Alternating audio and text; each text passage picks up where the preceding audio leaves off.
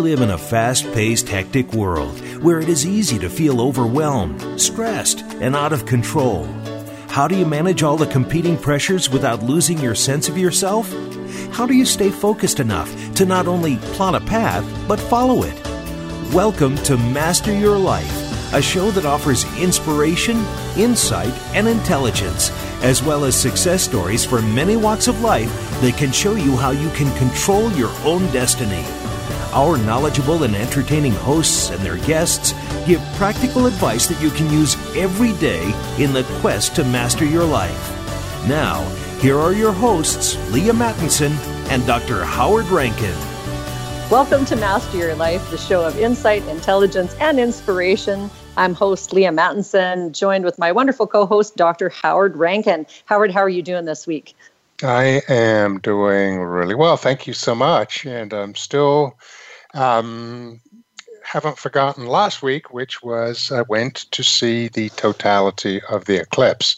Yeah. And it was really incredible. Down here where we live, it wasn't going to be totality. It was going to be like 98%. And, my wife said, no, I want to see the totality. And I was concerned, 1 million people were coming to South Carolina to see it because it was coming right down the state.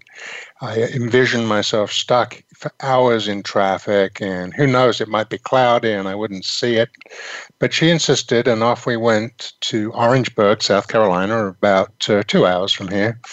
Because we didn't really run into any traffic. We took the back roads, and on the day of the eclipse, it did get a little cloudy about half hour before, but it cleared, and it was the most amazing sight. I mean, it was really, really incredible. That's awesome. And I want to dive more into that, but segue a little bit just by saying, we waited, whatever it was, probably a couple of months because, there had been a lot of chit chat about the eclipse. And where I live, we didn't have 98%. I think we had about, around 70 some percent. But Bonnie Tyler, who had to wait for 34 years to have the total eclipse of the heart, had to wait a lot longer than we did. Yeah, that's true. She did. What was interesting, and this might be interesting to the listeners, if they ever get this chance again, there's no comparison between partial and total. Yes.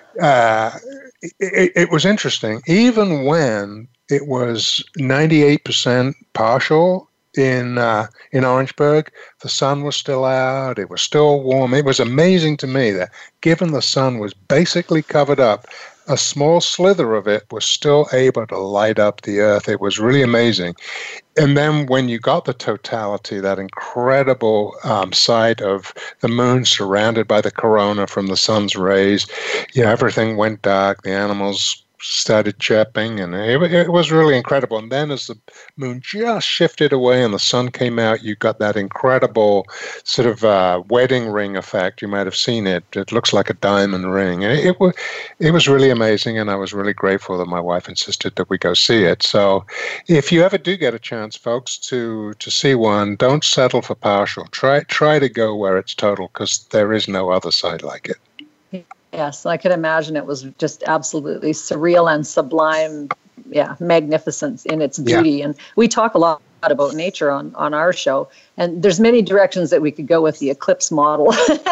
Yes, we could. I would love to pick up on a post that you made this week. Maybe you could just share that with the listeners. Okay, so the eclipse came. The moon started to move off. And so what did everyone do? Of course, they ran for their cars because everyone had the same fear that I did of, great, but now I'm going to be stuck in traffic for hours. So everyone ran for their cars and off they all went. So I wrote a kind of spoof blog about NASA intercepting an alien message about their observation of what happened during the eclipse, and in this message that was intercepted, they observed this strange behavior of the humans that as soon as the sun came out, they started running for their cars. And the interpretation was, either the sun made the humans just want to move and jump up and down, or they were frightened of it and were fleeing. Okay. Right. And And so it was written really with this purpose of showing how things can be so easily interpreted that if you look something from the outside, oh boy, what are all those people doing? They're running away from me. Oh my gosh, But when you get actually drilled down, run away, just reminds me of that. Right, exactly. When you drill down, in fact, they just want to get out of there because they didn't want to get stuck in traffic, and it reminds me of a lot of things that happen in science, outside of science, in this world, where people make those interpretations and just so excited about them, and they're completely wrong. There's another explanation for them. So I just took the opportunity to have a bit of fun with the eclipse. Love that. And so, where can people find that blog? Howard, where can people find that? I think I posted on my my Facebook page. So you look Howard Rankin Facebook page, you can look at that. I posted it on Twitter. My name on Twitter is Cynical, Cynical, Psychologist, Jest. But you can also look me under Howard Rankin. I occasionally post things like that there. And actually, I think I also posted it on LinkedIn just for the heck of it. Fantastic. Yeah. So if anyone wants to be amused for a while, check out Howard's blog, because that's not the only funny writing. And yes, slightly cynical, maybe. Yes. Or, right, yeah. Just really actually uncovering or lifting the Band-Aid off of some of the really funny things that we do. And sometimes it's not so funny, but that's a particularly funny example of just how we increasingly misinterpret things, and then how that influences our whole, day, sometimes our whole life, by making these misinterpretations. Right. And I have to be grateful to a former guest of ours, Chetan. Oh, yes. Who was on here, and he did a little analysis of both of us, and what he said to me was, "You're somebody who he didn't say cynical, but can see the limitations of people's ambitions, ideas, and what have you." And I never thought of it like that, but he was absolutely right. I'm a positive guy. I like to do lots of things, but when I see things that don't quite jive, I feel I have to make a comment about them. Yes. Well, and then it gets people to kind of interrupt their own thinking and rethink situations. I often say that it's time to rethink everything. We think we're so brilliant. We think we're so brilliant in our thoughts, and sometimes we get tripped up by our thinking a lot more than what we realize in our day-to-day, I think. Yeah. Oh, for sure. And I know you've seen that in Europe. Everyone's seen it if they open their eyes to it. The fact is that we've kind of outgrown our ability to be smart. It comes with some problems, and we don't use it terribly effectively. One of the real examples, it was struck by driving through construction recently, or just the amount of miles that I put on driving up and down the highway, and how just by driver behavior, I can misinterpret things, or I can look at people as if they are my parents driving the vehicle. So if somebody's driving sort of erratically, I don't automatically go to, "Oh, you're such a, beep, beep." Right. I think, is something wrong with you, which completely changes how I see that behavior. But there's lots of different ways to interpret, just behaviors that we see every day in traffic. If people are struggling with, well, what is that? How does that connect in my real life? But how is it that you look at people and their behaviors through the lenses and filters that you have that might create like a whole storyline that isn't even close to accurate? No, absolutely. And in the last few years, when I've really got into the cognitive neuroscience and how we think, I'm always mindful of that. I do have that reaction. I think, I have an emotional reaction. Some guy's weaving in and out of traffic. What an idiot. But then wait a minute, he might have a sick baby and he's rushing it to the hospital. Oh, yes. How would I feel about that then? I don't know. And the three hardest words, not quite the three hardest words in the language are "I don't know." The three hardest words are "I was wrong." Right? Yes. But, if you have that perspective, you say, "I don't know what's going on. The guy looks like he's being an idiot, but perhaps there's a good reason for it, Yes. Yeah. And I'm reminded of it right now because my daughter's expecting and she's due. And so I've been spending quite a bit of time with her the last few days, just waiting for baby's arrival, and that might be me, that crazy grandma driving through the traffic. Well, that's right. to get her wherever she needs to be. So remember that, folks, as you head into the traffic today. Yeah, but people are actually doing, we don't have a hot clue, but if we can look at them through kind of a benign and loving space and create space for them to get where they need to be, because maybe they do need to be somewhere. And our story is that we can just take our time on our way to wherever it is that we're going. So it's just a different way of looking at things. And it frees me up anyway, frees us up to actually come from a calm space more often than getting all stressed out and having these, emotional hot button reactions to things that, again, we don't have a hot clue what's actually going on. We only know what's going on in our vehicle for us. Right, and that's why emotion management, emotional intelligence, and emotional control are really important, because emotion drives the narrative. So you're driving along, somebody cuts in, boy, you get angry. Okay, you get angry, and that anger will drive the narrative. What an idiot! Blah blah blah blah. But if you can manage the anger and say, yeah, well, okay, override it, because the emotion will win unless you really make an effort to override it. And then you can start putting in other narratives that are more benign, probably just as realistic, just as accurate, and you don't go off on a tangent. Yeah. Yes. But that's hard to do. Yeah, it is hard to do. And I can speak to that in the Huntington sort of community of things, because we're told that that's an incurable disease. And so when you have that in your family, there's 100%, according to science, 100% chance of you, if you're gene positive, becoming symptomatic unless something else kills you first. And so it's a very interesting position to be in, and I disagree with it. I think that the truth is that 100% of the people who go in for genetic testing will maybe manifest the disease, but the 100% of people who are gene positive who never go in for genetic testing and are not symptomatic, they're not even part of the system. So there is no scientific study of those folks, and I'm sure there are those folks in the population. And again, it's like the challenge to believe.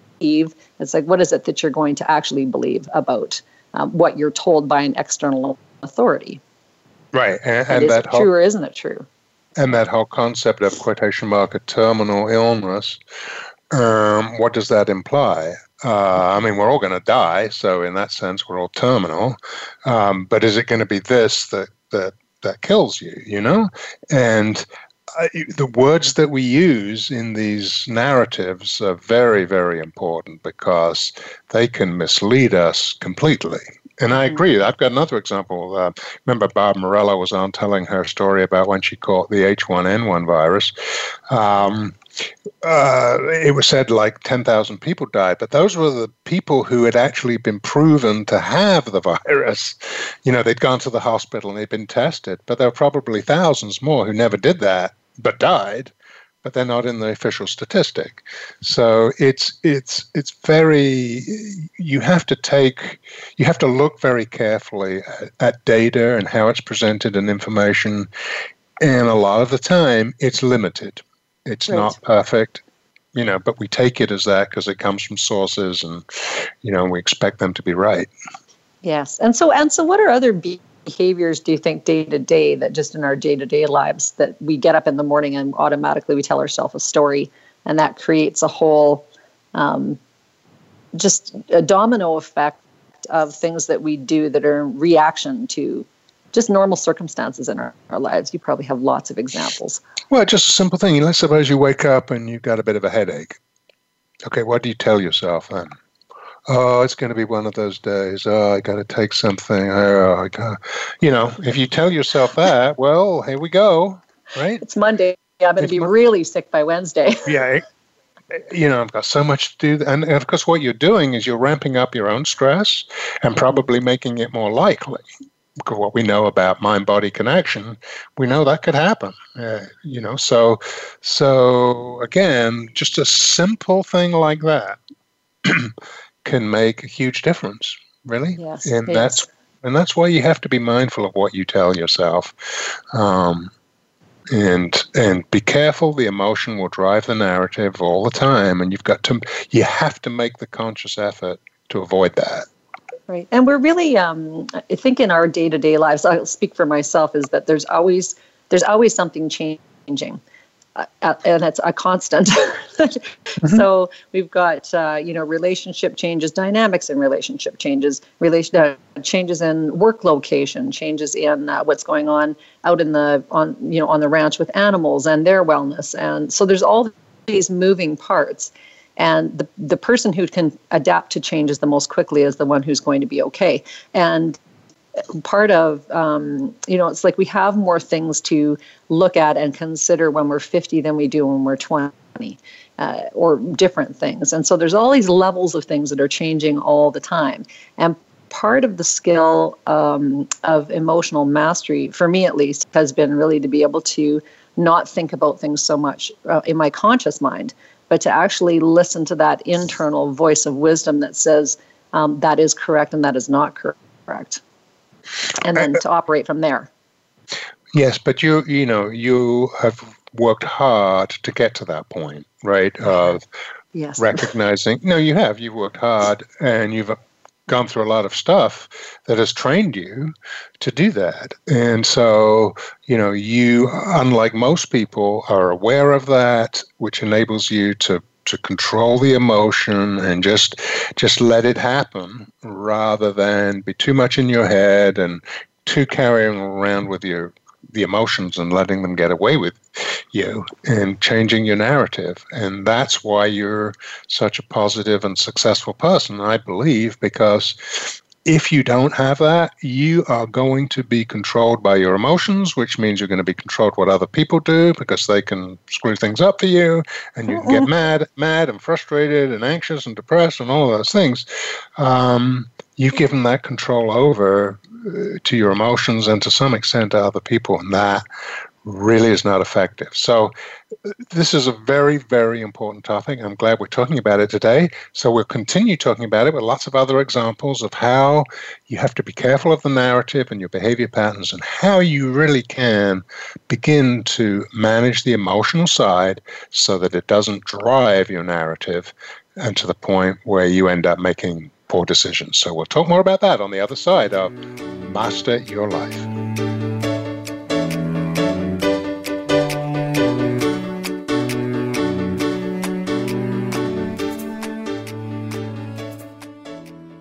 Become our friend on Facebook. Post your thoughts about our shows and network on our timeline. Visit facebook.com/Voice America.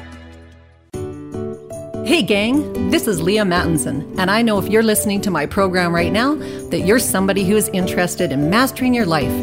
Maybe you're interested in being a better parent, or living with more energy and vitality in the face of a debilitating disease. Or are you just stuck in a rut and want to learn how to reconnect, play, and enjoy your life fully again?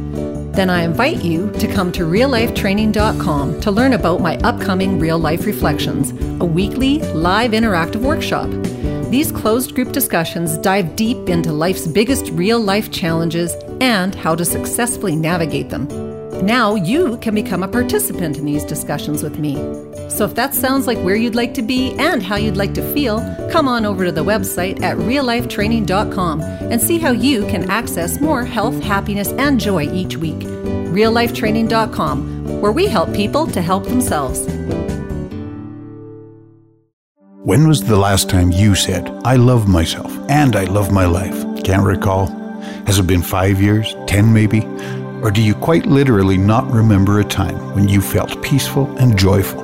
Well, how would you like to be one of those special women who glow because you're on a path to awakening and evolving consciously? If that sounds like where you want to be, but you just don't know how to get there, come join Leah Mattinson for one of her upcoming retreats in a beautiful, intimate, and very exclusive location.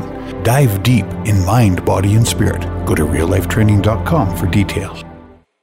If you've been searching for fat loss and mental clarity in one place, think ketosis. Maybe you've heard about a ketogenic diet but have been totally turned off by the painstaking effort to do it. Well, agonize no longer, because there is a solution. What could be just as simple and easy as taking your daily vitamins? Visit reallifetraining.expert to find out. Raise your hand and get in on the front end of the total wellness revolution. Get well, manage your mood, clear your mind. Visit reallifetraining.expert now. Have you friended us on Facebook yet? Why not? Just go to facebook.com/Voice America or search for the keywords Voice America. Once you are part of our Facebook network, you'll receive daily messages about what's happening with our shows, this week's featured guests, and new happenings at the Voice America Talk Radio Network. And you can add your voice to the always active discussions on our timeline. Just go to facebook.com/Voice America or search for Voice America.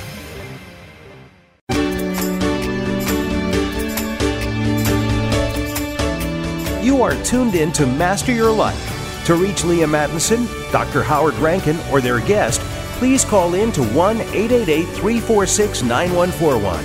That's 1-888-346-9141.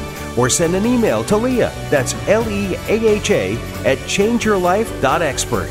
Now, back to Master Your Life. Welcome back to Master Your Life. I'm host Leah Mattinson, along with my co-host, Dr. Howard Rankin.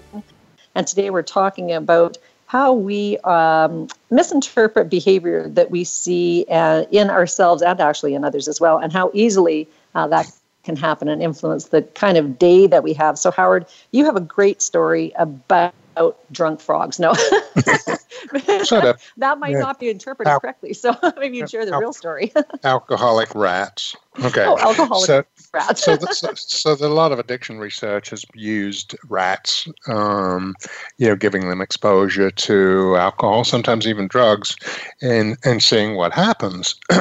And there was one experiment, which was actually one of my favorite ones, where animals were addicted to, I forget what it was, but it was some powerful substance.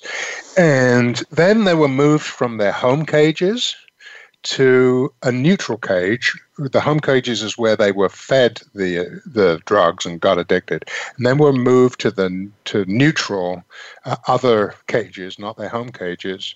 And what happened was the researchers compared the withdrawal symptoms in a novel cage with the rats who stayed in their home cages. And what was found was that the rats in the novel cages didn't have anywhere near the amount of withdrawal symptoms that the rats who stayed in the home cage did. And the assumption was that is the environment of the home cage was associated with use, triggered all sorts of symptoms, and therefore was a reminder at a physical and presumably mental level of the use, and therefore it was very difficult to withdraw in the home cage where they had been given the substance, as opposed to a novel cage that had nothing to do with the substance. So you follow me so far? Where we going? Okay. Yes.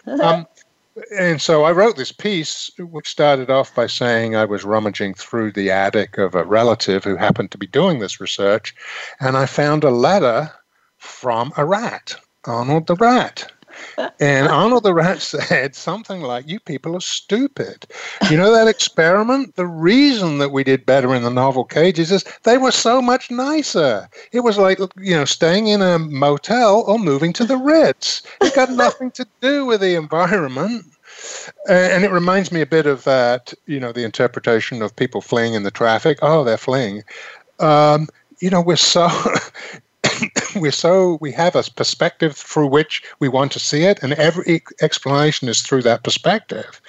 And the example that I used was, and the rat went on to say, look, if you were put in solitary confinement, doing nothing all day, you'd be bored out of your brain. You take the heroin and drink the alcohol too. It's got nothing to do with it. It's just we're bored out of our minds. If you were in solitary confinement and somebody said, here's some weed or pot or heroin, you take it too. It's got nothing to do with addiction. It's to do it's to do with changing your state, right? Changing your state and so forth. And so that's feeling another alive. Right. And in fairness, actually, there is a researcher, I forget his name, who has made that point about animal research, is that it's been looked at through the lens, but who knows what's really going on, Yes. You can say, oh, yeah, they withdrew, their withdrawal was much less in this new cage, but what other things were going on there? Perhaps they said, thank God I'm out of that place, And so, especially with animals where we really don't give them credit, I don't think, anywhere near as much credit as they deserve for what they're capable of doing.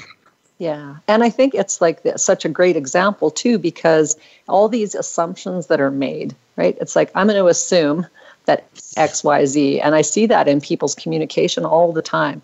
You know, we had a sanctuary closed down nearby us, a wildlife sanctuary. And so we're driving past, and it's like everyone is supposing why the wildlife sanctuary is closed. And the stories build and get more and more strange. You know? Well, maybe they're having a divorce, and maybe it's done. I'm like, holy smokes. Right. You guys, nobody knows actually what's going on. So why are we so interested in what's going on in somebody else's life? How about be more curious about your own? Because it's just like you don't have any idea what is going on. And so we make up, and there was this big game that the kids played for a while, maybe adults too, I can't remember, but it was, would you rather? Like, would you rather this or would you rather that? And I would watch people playing this game and think to myself, what is this? What is it that you're creating by playing this game and creating this situations that would never happen in real life? Like, would you rather be eaten by a tiger or licked by a llama? I don't know. Have you met a llama? They're nasty, ferocious beasts. Yes, quite. Well, yes, they are. But neither one of those things is likely to happen. Yes, and I think Hitler liked llamas too. So, you know. Old Hitler. But this actually, we're laughing about it, but this actually, these sort of Chinese whispers game happens. So somebody does a very poor piece of research and says, bananas are terrible for dogs. Right. Okay. No, sorry, I started on the wrong way. They say, probably not a good idea to give a dog a banana for no good reason. Then, before you know it, there's a thing on, wherever saying the worst food that dogs could ever eat, bananas, and it just gets exaggerated. Don't ever, your dog ate a banana. Oh my God. And frankly, there's no reason why they shouldn't. Okay, so this, it just gets exaggerated, amplified, exaggerated to the point of absurdity. And those are the things that sort of draw our attention and suck us in, and it's a waste of time. Right. Yes. But then how does a layperson distinguish between poor research and good research? Because often the poor research is coming from very credible sources. I remember, not that many years ago when you were supposed to not eat butter or eggs. I'm like, I'm a farm girl. We eat butter and eggs. We eat them all the time. And bacon. No. Right. But it was this, I remember watching that and thinking, we bake a lot. My mom is a little Frenchy lady, and she, bakes all these beautiful cream sauces and cinnamon buns and and we eat them. And I just think we don't eat 20 of them. We eat one of them, and they're really good. I eat a ton of eggs, but there was a time when, man, if you were eating eggs, everyone around you would be going, oh, you shouldn't be eating those. They're so bad for you. And now it's like, the swing back is that eggs are like apples, nectar of God, right? Well, it's interesting. You go to these restaurants and they say healthy alternative, egg whites only. Excuse me, that's wrong. The yolks are the most healthiest part of the egg. Yes. But here you see that regularly. We do egg white if you ask us because it's healthier. No, it isn't healthier. Yes. And so there's so much nonsense out there. The problem is that we just don't know. There's a lot of stuff we don't know, and what we think we know, do we have that in the right perspective? And it's tough. And the fact is, we all want to feel we're in control. We know these things because it makes life a little easier. But the reality is we don't know that much or as much as we think we do, or we're just flat out wrong. Right. One thing you can guarantee is that you're going to be wrong at some time. No, but that's right. And that's very, very important. And it permeates everything. It permeates everything. And it gets it's fine if we're talking about, looking at somebody zigzagging through the traffic and what we think of them. But there's a case in our area recently, and I'm sure this is common. A man was released. He'd been in jail for 20 years for a crime he did not commit. And the reason he was convicted was some expert came in and, gave definitive evidence that was wrong. Right. It was not admissible. It was wrong. Convinced the jury. Guy goes to jail for 20 years. Did not do it. Yeah, and that happens, I think, fairly regularly. Not to that extreme, but kind of the difference.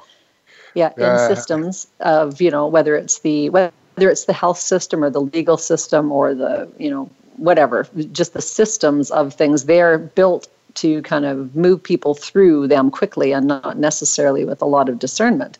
Right. So it's in our own best interest to figure out how do we develop a good set of skills around emotional mastery, but also how we look at the world from a benign and loving position. And so that takes us out of all of the heat of things. And there's lots of things to get excited about and heated up about. But again, is that really the state that we want to be in? Like we know that state is kind of fight or flight. We know that creates all kinds of things in terms of dumping not good stuff into our system that makes us sick. So in a culture that is in North America anyway, struggling with stress, obesity, like problems in the food source, problems with the school systems. It's like, how do we actually get quiet enough to be able to start to really develop a good set of filters where, again, we are making good decisions, and then when we make mistakes, that we say, sorry, I was wrong, and that everyone around you doesn't go, yeah, you were wrong, and they get really big satisfaction out of that, right? You were wrong, right. You're an idiot, Right. We like to set people up on pedestals and then kick the pedestal out from under them, as opposed to that they're human just like us, right? You're gonna, right. Yeah.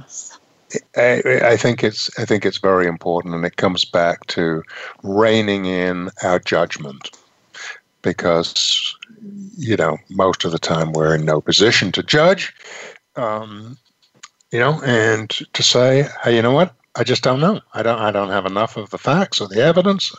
I have no idea. I'm not going to judge this person. And unfortunately, we, instead of evolving to being more discerning and less judgmental, my concern is that we're going the other way. And so that's concerning to me, because I see so much judgment. I see so much. It drives the hate. No attempt to really consider somebody else's position, no attempt to really understand. We don't have all the information, no recognition of the fact, you know what, I will be wrong. Yes, and quite possibly a lot of the time. Yeah, absolutely. Yes. And so where do you think that comes from, like the difference between being like judgmental and developing a state of curiosity in the world?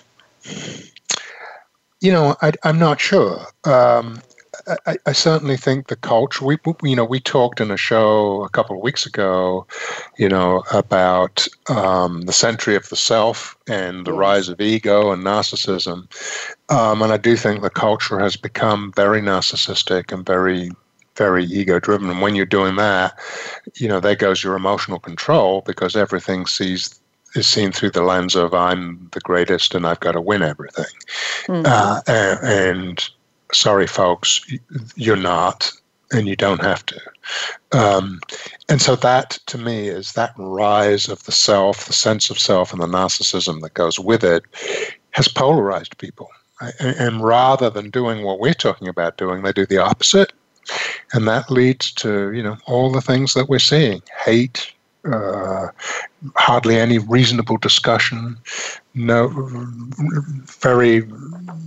much willingness to entertain other views, and so forth. Right. Very little positive regard for other people. Mm-hmm. Yep.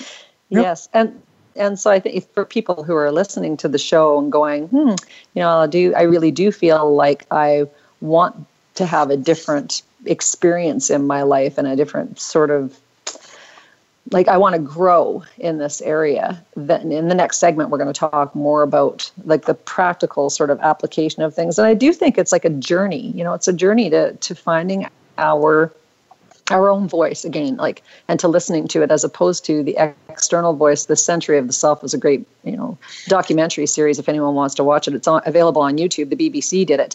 And it's just to see how we have been influenced to actually not think for ourselves. Mm-hmm. Yep.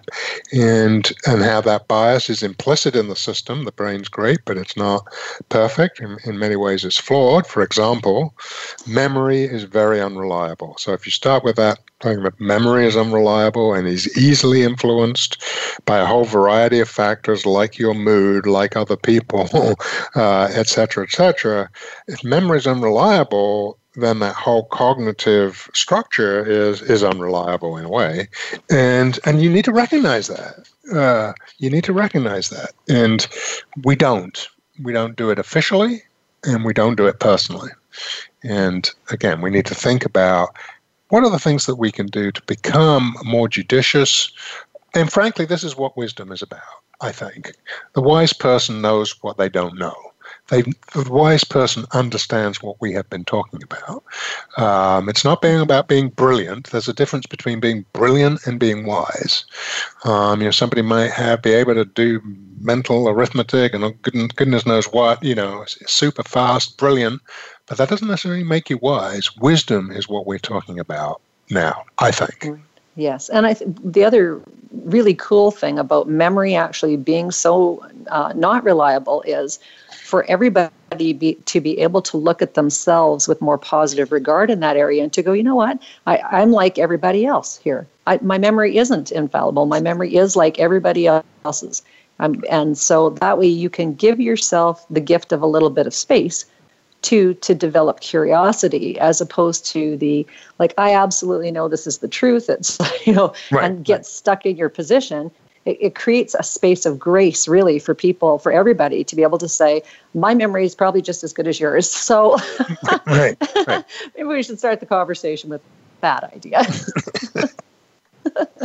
Okay, so when we come back in the last segment of the show, we talk about some practical things that you can do to begin to break the cycle and look at what you can do and what you can't do, or what is best for you and what isn't, when we come back on the other side of Master Your Life.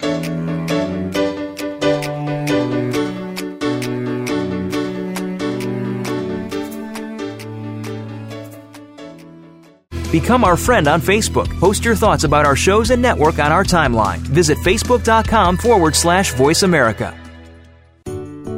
Hey gang, this is Leah Mattinson, and I know if you're listening to my program right now that you're somebody who is interested in mastering your life. Maybe you're interested in being a better parent or living with more energy and vitality in the face of a debilitating disease. Or are you just stuck in a rut and want to learn how to reconnect, play, and enjoy your life fully again? Then I invite you to come to reallifetraining.com to learn about my upcoming Real Life Reflections, a weekly live interactive workshop. These closed group discussions dive deep into life's biggest real life challenges and how to successfully navigate them. Now you can become a participant in these discussions with me. So if that sounds like where you'd like to be and how you'd like to feel, come on over to the website at reallifetraining.com and see how you can access more health, happiness, and joy each week. reallifetraining.com, where we help people to help themselves. When was the last time you said, I love myself and I love my life? Can't recall? Has it been 5 years, 10 maybe? Or do you quite literally not remember a time when you felt peaceful and joyful? Well, how would you like to be one of those special women who glow because you're on a path to awakening and evolving consciously? If that sounds like where you want to be, but you just don't know how to get there, come join Leah Mattinson for one of her upcoming retreats in a beautiful, intimate, and very exclusive location. Dive deep in mind, body, and spirit. Go to reallifetraining.com for details. If you've been searching for fat loss and mental clarity in one place, Think ketosis. Maybe you've heard about a ketogenic diet but have been totally turned off by the painstaking effort to do it. Well, agonize no longer because there is a solution. What could be just as simple and easy as taking your daily vitamins? Visit reallifetraining.expert to find out. Raise your hand and get in on the front end of the total wellness revolution. Get well, manage your mood, clear your mind. Visit reallifetraining.expert now. Have you friended us on Facebook yet? Why not? Just go to facebook.com/Voice America or search for the keywords Voice America. Once you are part of our Facebook network, you'll receive daily messages about what's happening with our shows, this week's featured guests, and new happenings at the Voice America Talk Radio Network. And you can add your voice to the always active discussions on our timeline. Just go to facebook.com/Voice America or search for Voice America.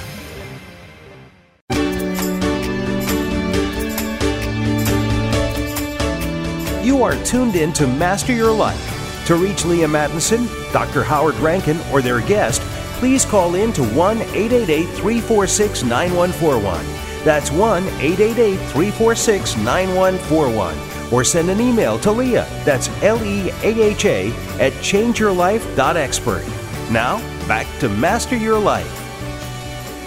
Welcome back to Master Your Life. I'm host Leah Mattinson, joined by my co-host, Dr. Howard Rankin, and today we're talking about perception and bias in our judgment. And Howard, we're just going to pick it up with some of the pragmatics of what can we do to actually break the cycle of this bias that we have, that just naturally we seem to go to. Well, I think the perspective should be, look, this is how humans are made, this is where we're at, this is how our brain has evolved to this point.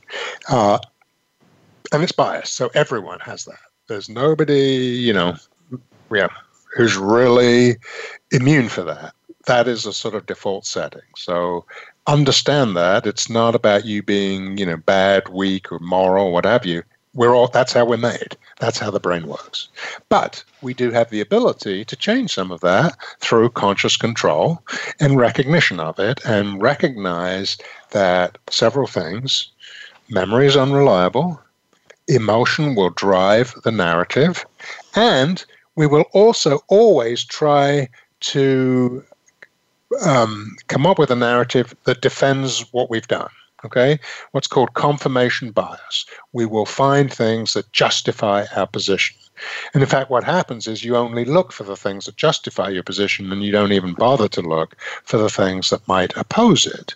So those are core things. So first of all, just recognizing that as a human trait is very, very important. It's very important. And recognizing that we're amazing. Human beings are amazing. Like it's just like the job of being a human is not an easy job. So recognizing that in our humanness, we all have these, pick points, I guess, of weakness.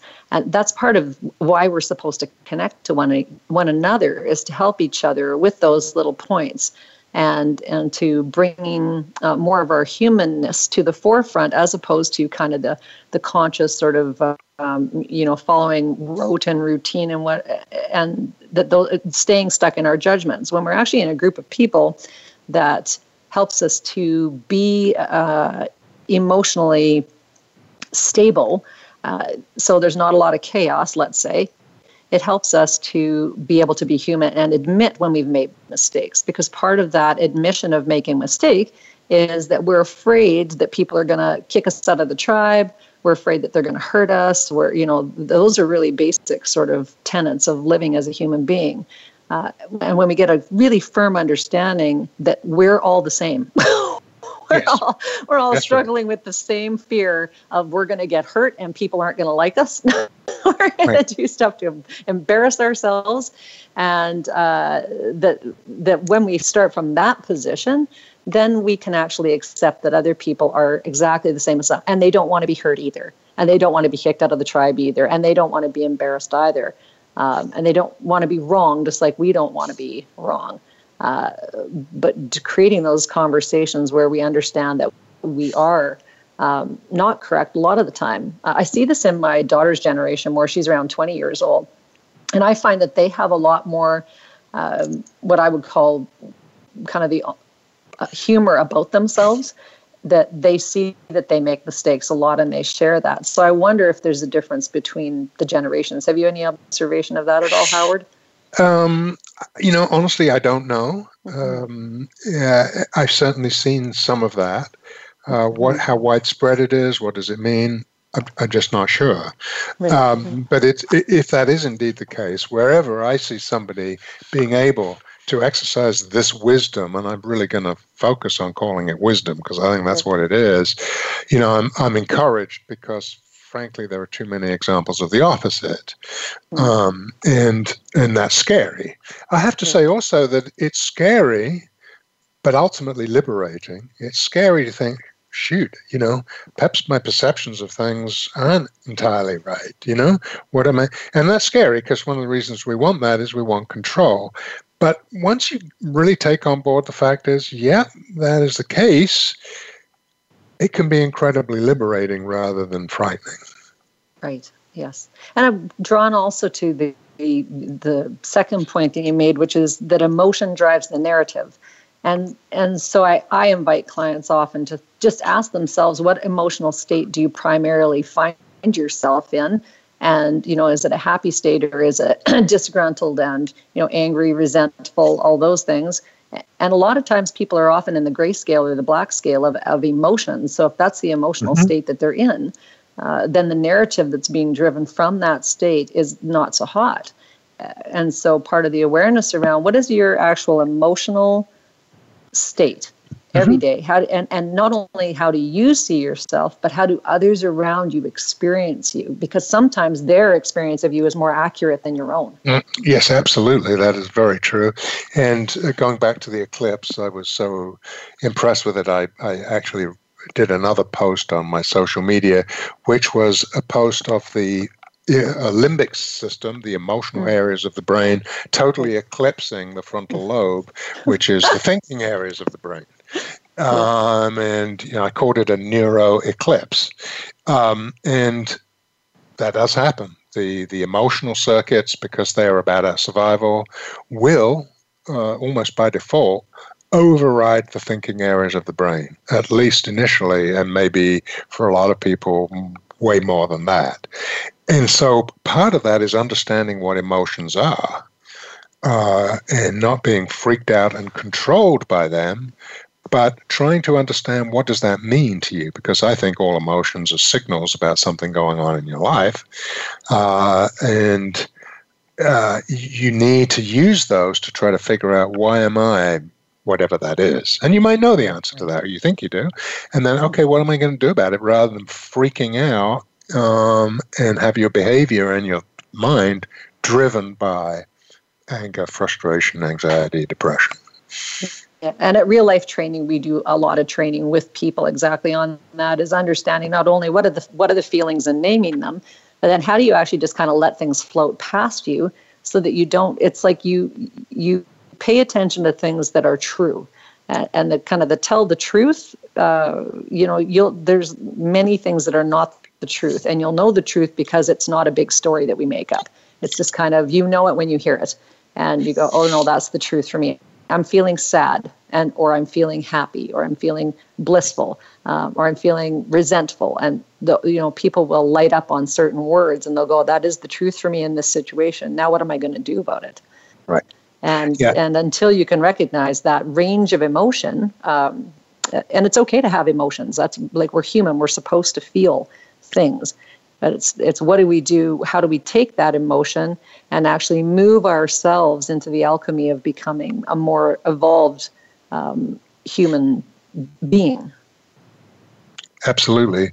And one of the things that I find in this field, and I'm really glad that you brought that up about your training, because that's excellent. But some of the things I find, even maybe with some professionals, is somebody goes in and they're, depressed, what have you, and they're given the messages, oh, you're being too negative, you need to be positive, blah, blah, blah. But they aren't told about this process, the process of thought, judgment, emotion, and how it puts together. That's what they need to be told, not, oh, you shouldn't be feeling that way.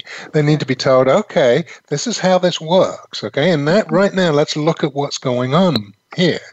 It's too glib sometimes, I think. Yes. Right, but again, I know with your professionalism and expertise allows you to give the right lesson to people, not just, yell at them because they are doing the wrong thing. Yes, we don't do a lot of yelling at real life training, but when we have to, we pull out the big guns. I'm teasing. Yeah, no. And I think the other thing around the whole distortion piece is often that the distortion happens because it's something like in our kind of dark side, there's things that we want, and then we'll distort stuff so that we can make it okay to get that thing, whatever it is, whether it's a chocolate donut or it's, 5 cents a liter, whatever of extra gas or, whatever the thing is, because we do have this little primal thing in us that there's always the challenge of do I do the right thing or do I not here, and right being the right thing for you. And so I'm certainly not saying a chocolate donut is bad. Please don't hear that. Chocolate donuts are great. 10 chocolate donuts again. Maybe you need that too. I don't know.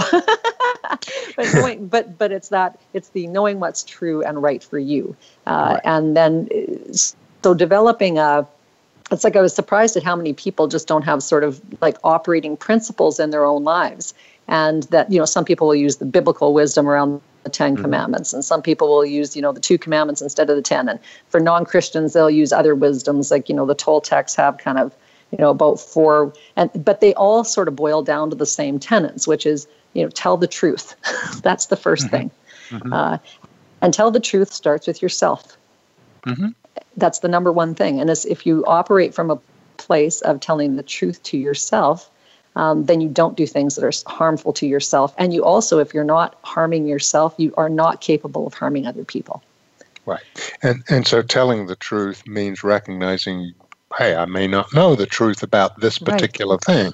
Yes. And that brings us nicely to what we were talking before, which is why, given the bias that's inherent in us, it is so important to operate from a position of love, lack of harm, and non-judgmental, because we know if you go into those areas of judgment and all that, you're going to be wrong a lot of the time.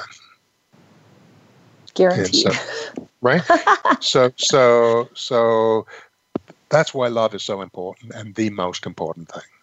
Yes, 100%. And when it comes back to that development of self-love, that we become kind of worthy beings, that we create, that our life is all about these inner and outer challenges to overcome all of these things that show up in our life. And sometimes we get caught up in things that are a bias, and then we have to back up and go, no, that wasn't exactly the truth. And one of the things I hear commonly, and I think we see it in our culture right now, is the use of the term "I love you," and people say "I love you" all the time, as if it has no, right?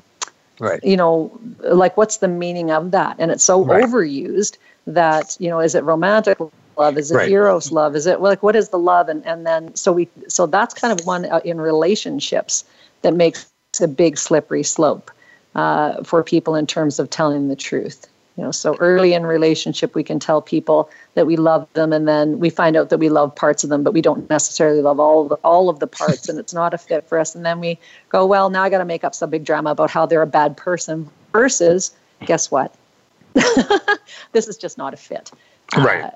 Yeah. Versus kind of a reverent love that you have for your, say, grandchildren, which because I'll go to that one because it's easy for me. That's an unconditional love there. That you're just in the moment of complete reverence and appreciation for. And so when I was struck by, we had a recent guest, Bill McKenna, talking about this whole unconditional love thing. And that with my grandson, I feel that 100% of the time, every time I'm with him. Even when he's being a little cheeky monkey, because he's almost 3 now. And but I love him like holy mackerel. And just thinking, now, do I love myself like I love him?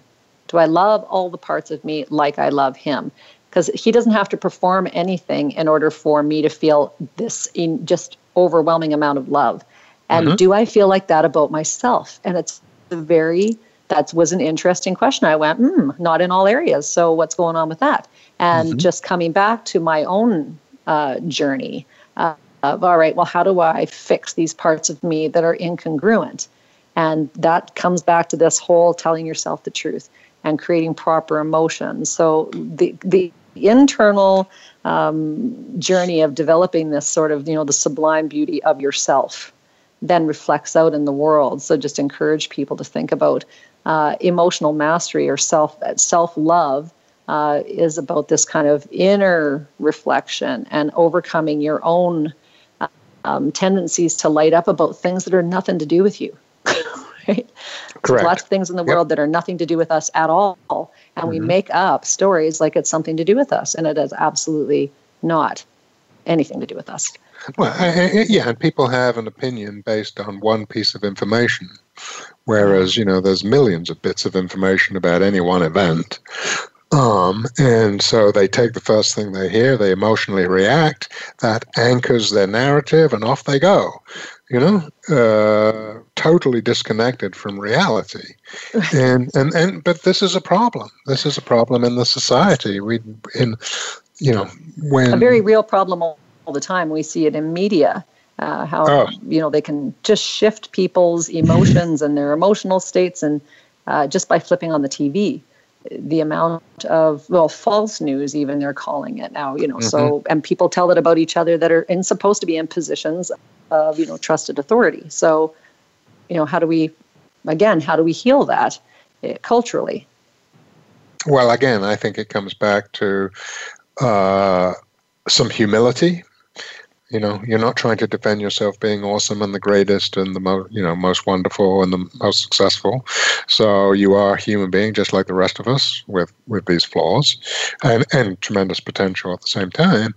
But if we get out of playing that game and just accept that and have humility, respect for people, be non-judgmental, recognizing that, we'll automatically jump to conclusions, but that is not accurate. We would be better and wiser people. We'd make better decisions. And you and I both, really working hard to spread that word. Yes. Yeah. And it helps people to sleep better at night. If you're wondering, well, why would I do this? Why does it matter to me? I think for people who are interested in, feeling more connected with other people and feeling more love for yourself, like you feel, I know for me, I can feel better at night when I go to bed and that I have been okay with other people. That my relationships with other people are okay, and that my relationship with myself is okay, that I haven't done things to, violate myself or harm myself. And it's right down to the little things. And then when that is all in alignment, how good it feels is much better than, kind of anything externally that the world can offer. So that's really kind of the bait, is going, well, why would I want to do this? My life is pretty easy and it's going pretty good, and, things are all right. And sure, sometimes I get a little, miffed from time and again, or PO to people, or, driven crazy in traffic. But if you could take all that energy and actually turn it into something that was more positive, is that something that would appeal to you, and why or why not? So this is where curiosity, the development of curiosity, comes into play for adults, of going, where did that natural curiosity go to? And then how do we get back to that? So that everything is about growing and not dying. Yep. So thank you for your input, as always, Leah, and we'll catch you next time on Master Your Life. Thank you for being a part of our show today. Master Your Life with Leah Mattinson and Dr. Howard Rankin can be heard every Tuesday at noon Eastern Time and 9 a.m. Pacific Time on the Voice America Empowerment Channel. Now, go enjoy your successful life.